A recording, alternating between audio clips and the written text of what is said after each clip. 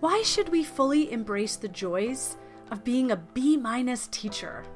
Today on the show, I speak with the awesome Patty Firth, founder, CEO, and owner of Madly Learning. I'm your host, Celeste Kirsch, and we are Teaching Tomorrow.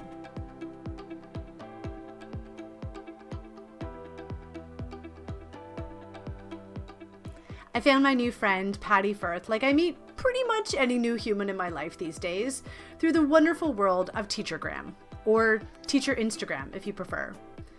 Patty started out as a leading Canadian voice in the world of inquiry education blogging, but she's expanded to hosting a podcast, creating beautiful and effective curriculum resources, sharing strategies through her YouTube channel, and she does this all while teaching a grade 4-5 split here in Southern Ontario. It's pretty darn impressive.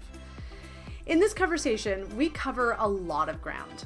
We talk about how Patty turned her passion supporting teachers into what Madly Learning is today. We talk about how she embraces not even being a B- teacher, but often just a C+ teacher. And we also get into some real talk about what teachers should consider before putting themselves out there in the world of Teachergram. Stick around until the end to hear Patty's take on why we should stop teaching writing in discrete units. Her thinking is so powerful on this one, you've got to stick around until the end. Patty is a deeply relatable, relevant, and important voice in the world of Canadian education. So let's get right into it, and here's my conversation with Patty Firth. Patty Firth, I'm so excited to get to talk to you today. Welcome to Teaching Tomorrow. Thank you for having me. I'm so excited to get to chat all about teaching and everything with you. It's my favorite thing to do. I've been following you on the socials for a little while now, so it's great to get to talk to you in real time and ask you 1,000 questions. I want to you have so many things going on, which is incredible. And I want to really talk to you about you as a teacher on the internet. So that's kind of where I'm going to take this conversation. You had started blogging really early as a teacher, and now you have a podcast. You've got a ton of curriculum resources. You do Facebook Live events. You have a whole YouTube channel. You're also a parent, and you're also a teacher. It's not like this is your whole thing. I kind of think you're like the Alexander Hamilton of education. You just are constantly doing, which is amazing. Yeah. What does it mean to you, Patty, to support other teachers, especially now in this chapter of education? I think for me, it's my biggest motivator, for sure. It kind of started after I had my first daughter. You lose a bit of your identity and you become mom, and that's all you are. And I remember feeling like my brain was melting, and this was pre-Facebook groups. That's a while ago, right? So there was really no connection. There was no ability to sort of connect. And I found a teacher community online that was basically US teachers. And while I resonated with some of the things they said, it was missing a Canadian voice. And there was one person, Jen Rund was the only person that had a consistent Canadian blogging voice. So I was I'm just going to start talking to people online because I need a community, and I need to know that there's other people out there that are struggling with the same thing that I'm struggling with, that they need to sort of have that connection that is someone I can talk to about the profession. I also didn't really have co-teachers because I was in a really tiny school at the time, all my other co-teachers spoke French, so I was the only little English teacher at my grade level, so felt really isolated.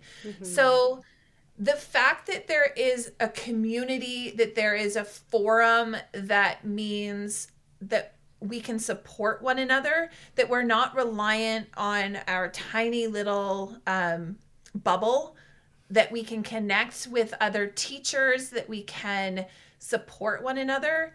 For me, I was that's what I needed, and that's what I hope to be able to do. I love talking about education. I could talk about education all day long. So the fact that there's Facebook groups of other people teaching my grade, that we can brainstorm and talk teaching, I that lights me up. So the fact that I can be in this space and create this space and have a forum and a place for people to come and talk about their problems, the ability to a teacher who's completely stressed out and overwhelmed and doesn't know what to do, and they've got, babies at home, and they're like, I just don't have the time.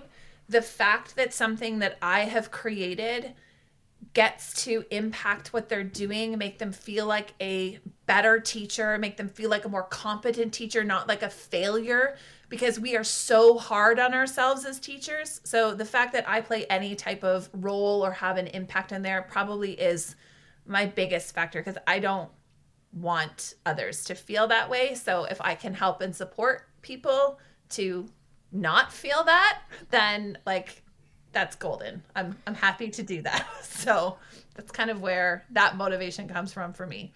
Oh, I love that. And it sounds so clear that what you get out of it is so much greater than the time and the effort you put into creating all of these resources, that it's really about giving back to the community and finding your fellow teacher nerds to talk to and connect with. Yeah. And it definitely justifies for me. I'm the crazy nut that was in a PD session and like somebody would hand you out like, here, try this worksheet. I'm like, it doesn't really look pretty. So I'm the crazy nut that would be like, all of my papers need to match. Like I want consistent things. So I would be making things all the time, and it would drive my husband crazy. So he's not driven crazy anymore. Now he's like fully supportive of me being the crazy nut job that needs to create pretty things and pretty worksheets because it makes me happy. So the fact that I can justify the amount of time I spend by, there is some financial gain back for me as well. But I think that's not enough for me. It's the impact, the messages the teachers are sending, saying like, you don't understand how much this saved me, how much my mental energy you gave back to me, how much more time I've got to spend with my kids because I didn't have to plan, because we're not given resources anymore. We're not given textbooks or anything. So like either you do it yourself or somebody else does it for you and you buy it. So if I can have that little role, like that's it for me. That's the reason we're here. Yeah, that's it. I've listened to you in a few interviews now, and in one of them you said that you didn't want to repeat your first year as a teacher, that it was just and I think like this is like deeply relatable to many people listening, just like, many of us, it's just like hell on wheels. How do you feel like your identity has shifted as a teacher? Because while you're creating all this content, you're also in the classroom. So how has Patty changed as a teacher since first year to now? I think the first year there was a bit of ego. I will be honest. There's a bit of ego that was like, I come in and I was like, I had worked as a child and youth worker. Like that was my background before approaching education. So I had been in Section 20 schools with like the highest needs behavior kids. And I was like, I've got this. Like, give me your behavior kids. Like I had a little bit of this savior complex that I was going to be able to go in and like, I knew how to manage behavior. It totally rocked my world my first year. It was because I knew how to manage behavior, but I didn't necessarily know how to manage behavior at the same time as delivering curriculum. So like that is a different ballgame altogether. I didn't really have a very supportive principal. I'll just leave it there. I had a great staff that was like super close and tight knit and really supportive. So that helped. But I didn't know what I was doing. I didn't know where to get resources. There were some specialist teachers that would come in, and it was very much like, this is the only way you can do something, and this is the right way to do it, and if you're not doing it this way, it's the wrong way. And I had to really reconcile for myself as to who I was as a teacher, what my style was, and I didn't know what my style was. I didn't know what worked for me, and I didn't know that you had permission to kind of take the things that you were told and like make it fit who you were and like reinterpret it. So I think the biggest thing for me that changed is, number one, I had to get kind of humble and realize I didn't know everything. And that I was allowed to suck. I was allowed to be I was allowed to be a bad teacher. Some days I could be a great teacher, but other days I could be a bad teacher, and I wasn't gonna like be fired, or I wasn't like, you know, the pressure you put on, like, if I don't fix this kid, they're, you know, I'm going to damage them for the rest of their life. Like, thinking I had a lot more power and control in these situations than I actually did. So I had to get a little bit humble, and I also had to get realistic with what my time was worth, and I had to be efficient. I've had to realize in the last 15 years, I can't save every kid. I can't give 24/7 to this job, that I have to decide when enough is enough. I listened to a really important business podcast that really kind of helped shift my mind in saying, I always pushed myself to be the A+ teacher. I wanted to be the best teacher ever. I wanted to be like the movie teacher, where I'm like, I'm turning kids, like, you know, is it Freedom Writers, that movie? Oh my God, totally. Yes, with Hilary Swank. That's who I wanted to be. I wanted to be that person. And I was like, but that's not realistic. It's not realistic. So the business podcast was talking about like you as in a business. And they mentioned that like being a B- business owner was fine. And the fact no one would notice. No one's going to notice, because the only person that's putting pressure on yourself to be that A+ teacher is you. Mm-hmm. And people will still look at you. If you're aiming for a B-, people still look at you and think you're an A. Or they don't care. Or they don't care if you're a B+, because we're the only ones kind of rating ourselves. No one is looking at other people's classrooms and being like, that could be better over here. That could be here. Oh, you could do this differently. No one cares like that. No one cares. No one cares. And people still, I have been successfully aiming for a C+, like, yes, for the last couple years, and absolutely no one has noticed. And if I asked people, they're still like, oh my God, you're doing, like, look at all the amazing things you're doing. And I'm like, in my brain, I'm like, that's a C+. Like, I could have done this. Mm-hmm. And I think that measuring stick that we say, well, there's so much more we could have done, there's never an end to that. So even though I'm not saying I'm going to do a C+ and I'm just going to like call it in.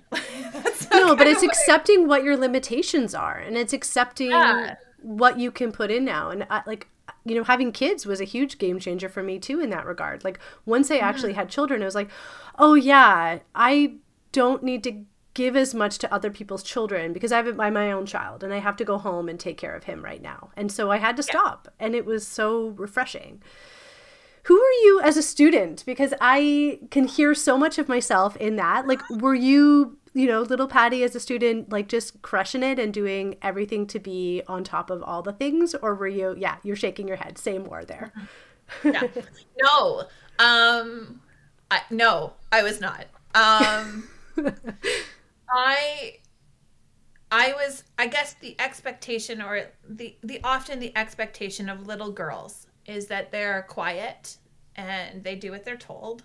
At least when I was in school, we still had very strong gender norms, especially in Catholic school. So I didn't fit that. I was loud. I was opinionated. I still am. So I was loud, I was opinionated, I was stubborn, I didn't fit the mold. So I wasn't often rewarded for, and not like, you know, like socially rewarded in the education system. I was a B- student. I had to work really, really hard to get that B-. I so wish as a student that we were taught the way we teach now. Mm-hmm.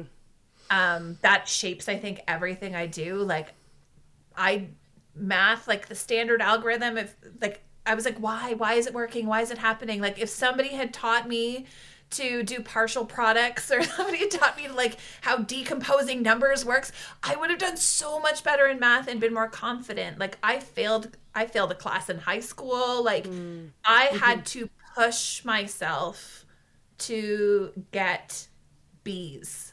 And it wasn't until college and university where I was like, oh, I can get A's? Oh, that's kind of cool. Like college and university is where I excelled.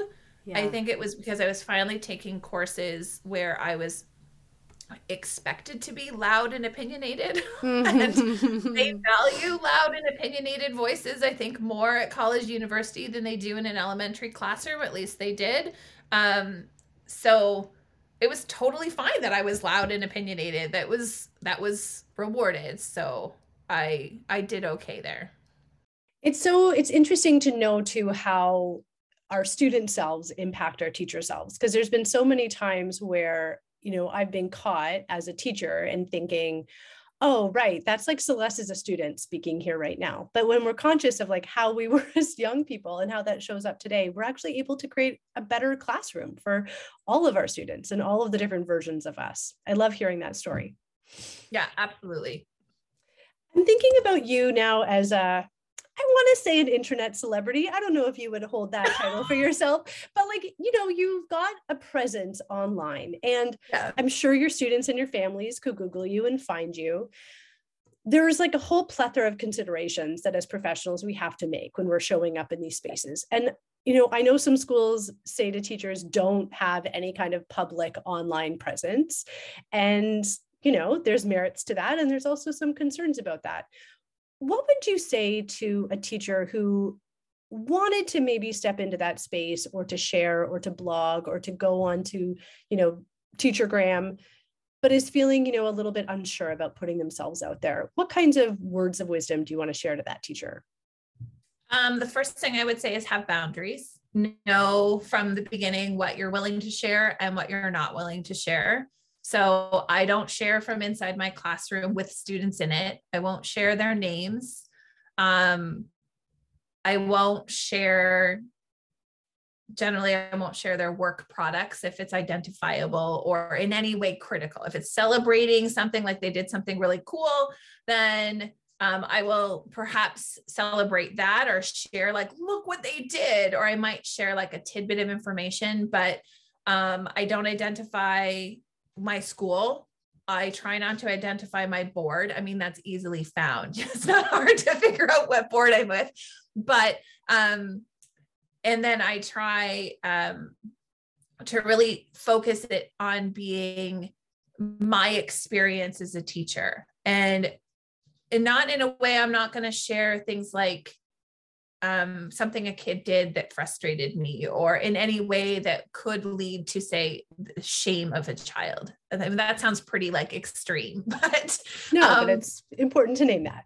Yeah, I guess I kind of look at it and say, okay, if somebody were, with the exception of maybe like my co-teacher who's like in the thick of it in my classroom, so when he watches stuff, he's like, I know exactly what you're talking about. But other than him, who's like not in our classroom, I wouldn't necessarily want anyone else to know who they are or who specifically I'm talking about. So I do try to keep boundaries there.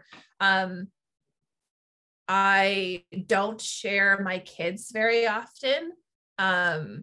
There's a thing that happens in social media where you start sharing your kids, and it's fine because you don't have a ton of followers. So there's not a lot of attention. When you start gaining a bit of traction, you also start gaining traction with the wrong people. So we noticed, my husband and I, who helps manage a lot of the social media, or did at the beginning, we would notice if I did post a picture of our kids, that there would be some people that would come in and we would just see them liking just the photos of our kids. Oh, and that weirded us out. So there are times where I will share my children. I've worked with my daughter before to model like a guided reading lesson, or to model something she has written. I will share her work. I'm fine with that. But I do try to be really cautious about how I share and what I share, because that's their digital footprint.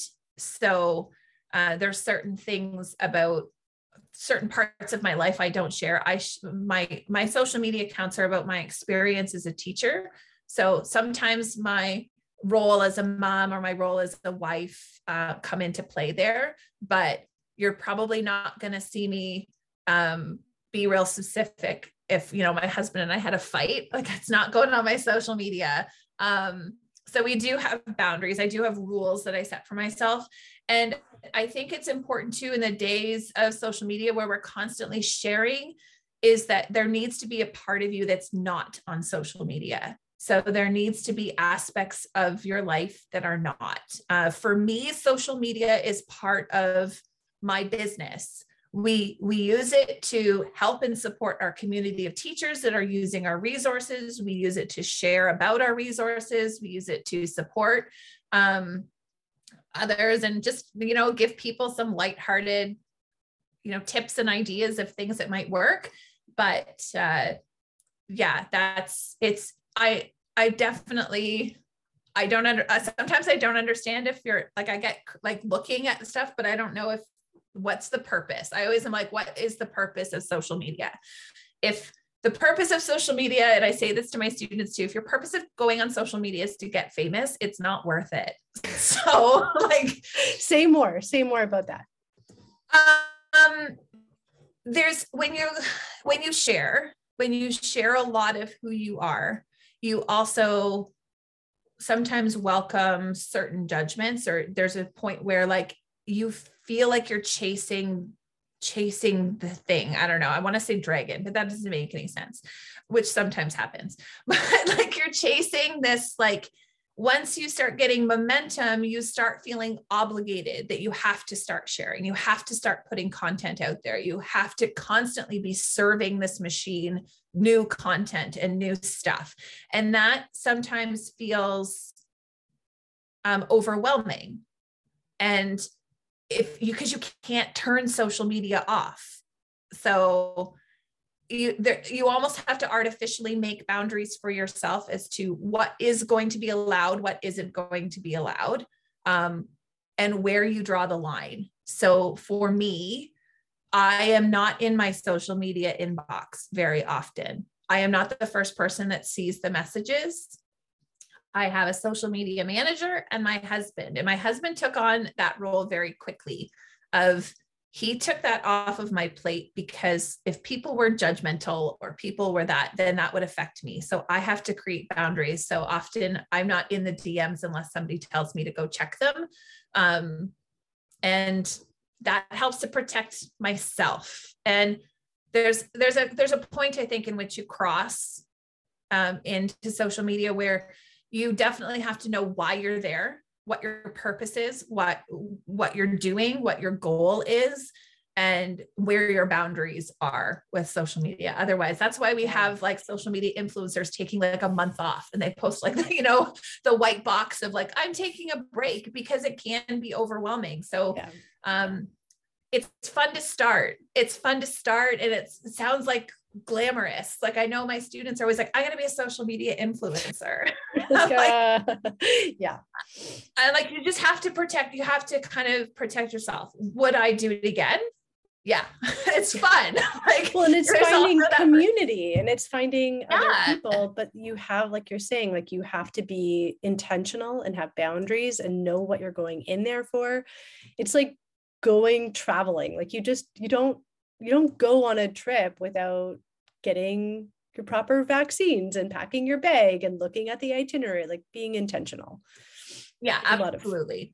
It's fun. It's totally worth it. If you are somebody that wants to put yourself out there, it's so fun. And it's so awesome to connect with people. Like I have friends from all over North America that I never, ever would have met without social media.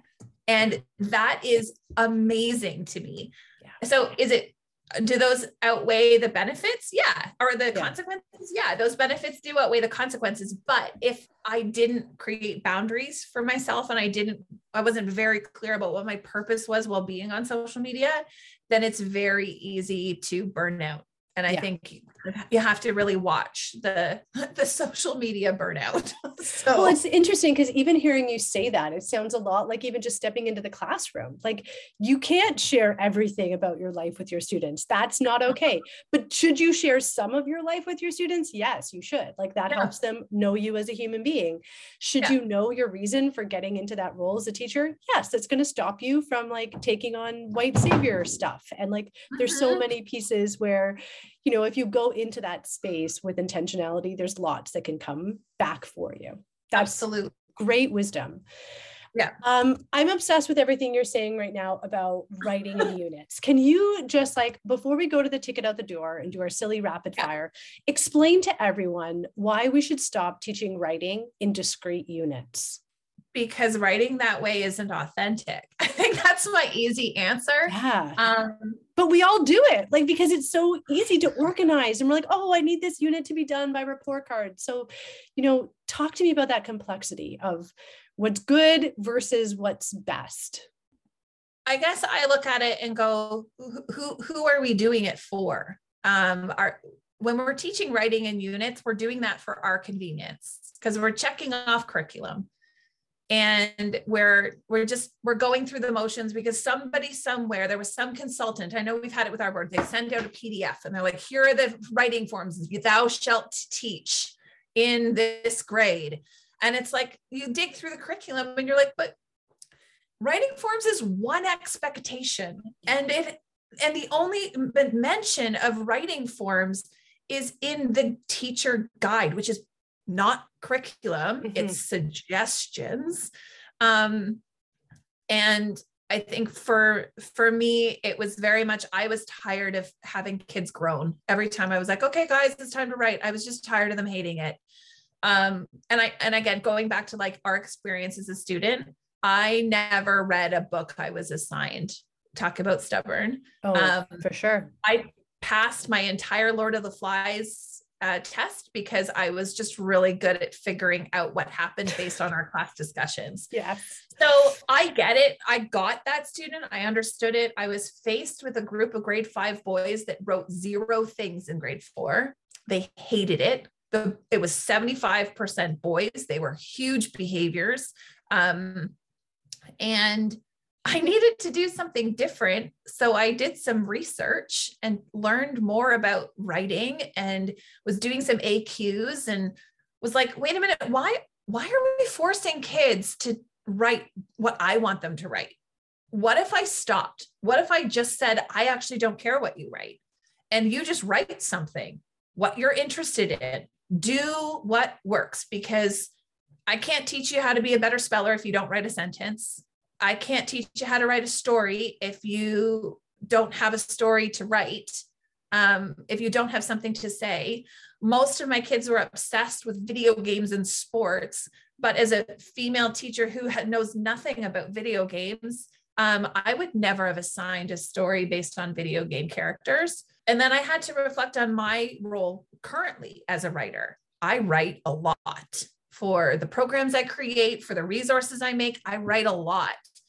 And I'm also not a great speller and I'm not good at grammar, but I'm a good writer. Yeah. And so many kids tie the ability to spell and the ability to put the proper punctuation in the right spot as being the indicator of being a good writer.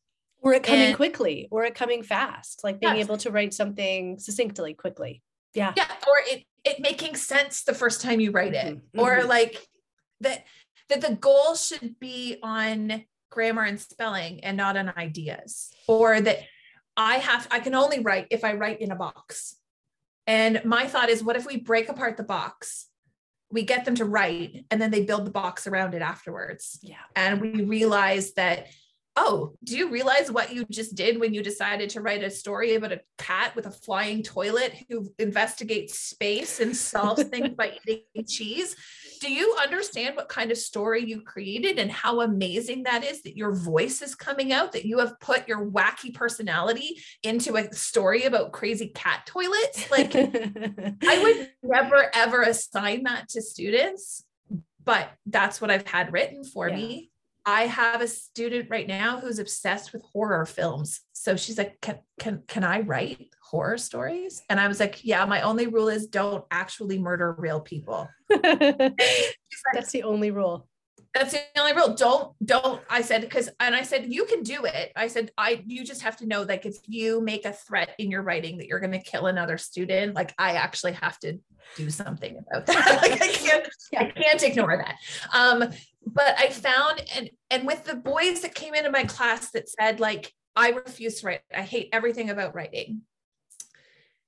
By March, they were writing awesome things. And it was never something that I would ever have had them write. I learned more about Five Nights at Freddy's. I had a student write me a report on how wooden spoons are made, like crazy. Like, these are the things inside their head, and they all have so much to say.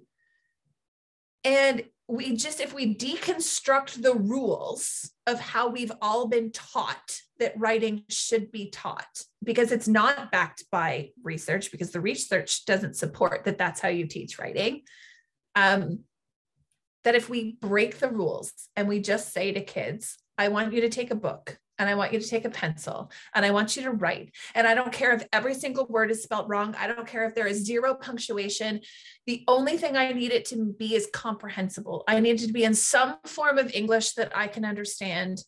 And I will let you know that I can understand some pretty bad English. So I don't care what it looks like. I just want your ideas. And the only thing I'm looking at is ideas.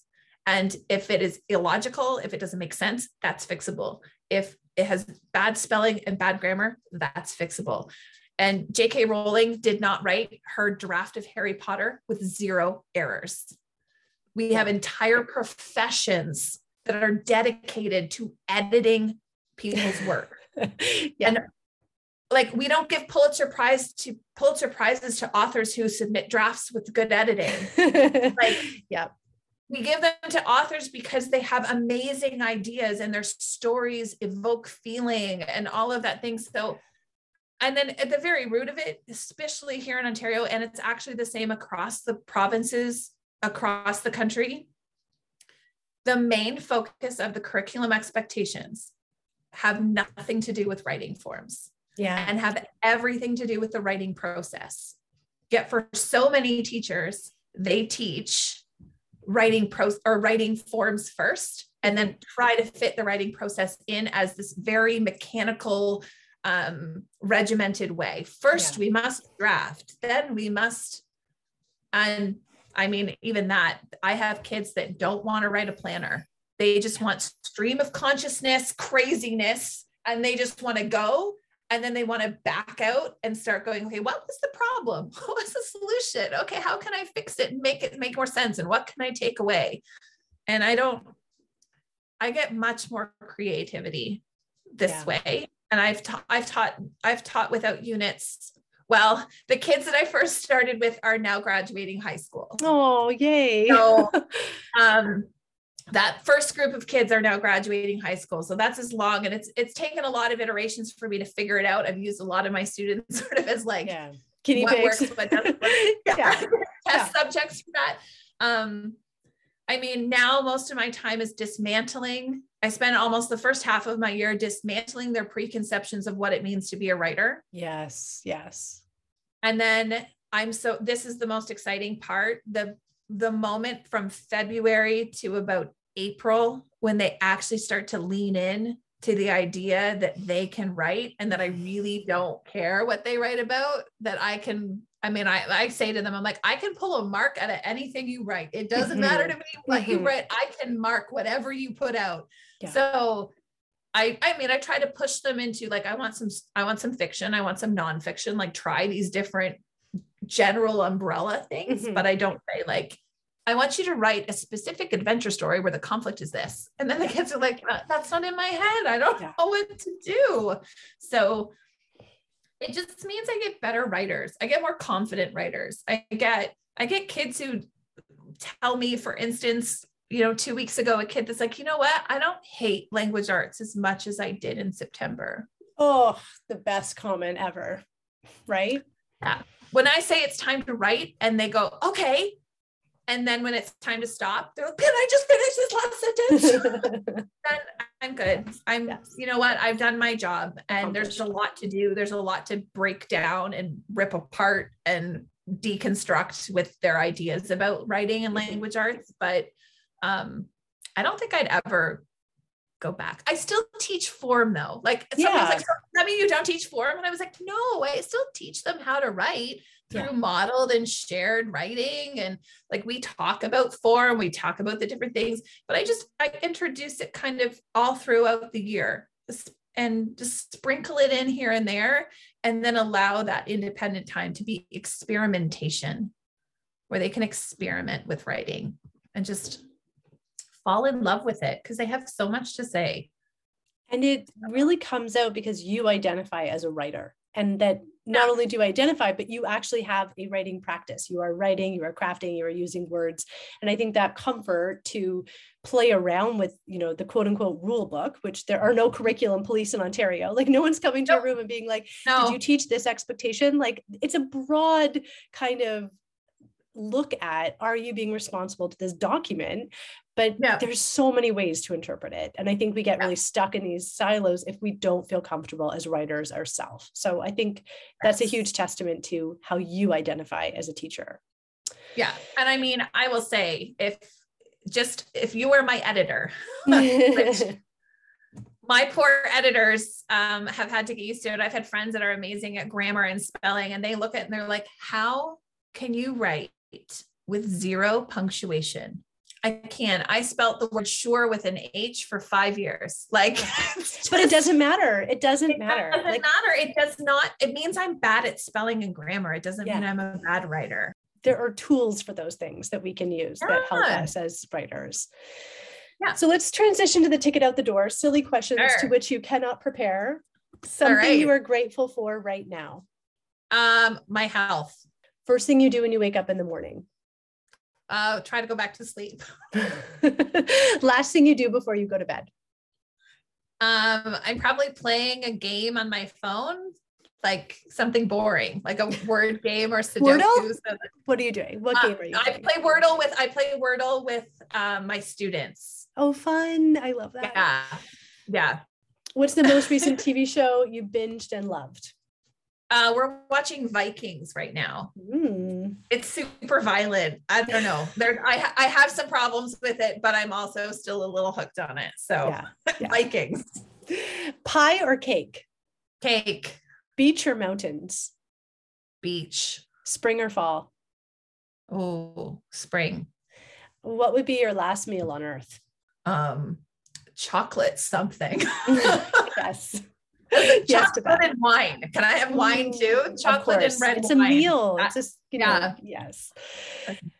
Who are your 3 dream podcast guests? Oh, Joe Bowler for Matt. Yeah. I would love to pick her brain for Matt. Our Minister of Education. I would love to ask him some questions. Yes, please. That would not be a very happy interview, but I would love to pick his brain on what he is thinking. I actually, you know what? The third one is going to sound weird, but I would love to interview my former students. You should do that. I should. That would be weird for me, but I'd actually like to, because I know I did some things differently. So I'm always curious, right? Like kind of I don't know, it was weird to call me a scientist, but maybe the scientist in me would like to know, did that change your view of yourself as a writer? Or, did inquiry give you anything? Like, did you take that into, is there anything that I taught you that had an impact? Like we never get to know that as teachers. Yeah. So I know that in fact, I taught them multiplication songs. I've seen a few of them at like the coffee shop and they were like, I still remember the multiplication songs you taught me. And I was like, okay, cool. So mission accomplished. mission accomplished. I don't know. I think I'd like to know kind of where they are and how, I don't know. That's a great idea. Yeah, that would be interesting. Yeah. Interesting. Do that. I will listen. I would listen to that. I've listened to all those episodes, but that one would be really special, I think. Yeah, I think that would be interesting. Okay, the last question, you can come at it with whatever angle you want. What is the future of learning? I hope the future of learning is positive, where we support teachers more. Where we support them, whether it's giving them the resources they need to teach the kids in their classes. So like EA support, spec ed support, the tools that they need. I really wish that the future of education was driven by teachers. And I think so much, there's such an underground swell of supporting teachers. And I mean, my role, I get to see sort of how teachers support teachers in the absence of the system that we work for. I would really like to see the education system flipped, where we start respecting the professionalism of teachers and we start actually taking account of their voices in policy. I would like that. I don't know if that would ever happen, but I think we have to decide that we are highly educated professionals. And I think that if we start making policy in mind with what actually is happening in the classroom and not just always on our bottom line, like we can't spend a fortune, but I think that would improve education. I worry too that we become the United States in education. And I think that it's not good right now. Public education is not good. And I think we need to support our unions and support us as a profession to really push back on that, because I think there is a groundswell of people that think that that's perfectly okay. And I think we all know it's not. So I think we have to like support each other and like hold firm on making and protecting public education and how it is, because it's so important. So I think we have some work to do, I think. Those are powerful words to end on. Thank you so much for coming on and chatting. It was such a pleasure to get to know you a little better, Patty. Thanks for having me. You can follow Patty on Instagram at Madly Learning, that's all one word, to get access to her fantastic resources and perspective in the world of education. If you're listening on your phone right now, do me a favor and take a screenshot of the podcast playing on whatever app you're on. Post it on Instagram and tag Patty and me to share your thoughts on this episode. We are actual real people, and hearing your thoughts on this interview helps us build this online community of caring, hopeful, and inspiring B- teachers. On Instagram, you can find me at teaching_tomorrow. Come on over, say hi, and let's be internet friends. That's all the time we have for today, folks. Keep on madly learning. And remember, we are teaching tomorrow.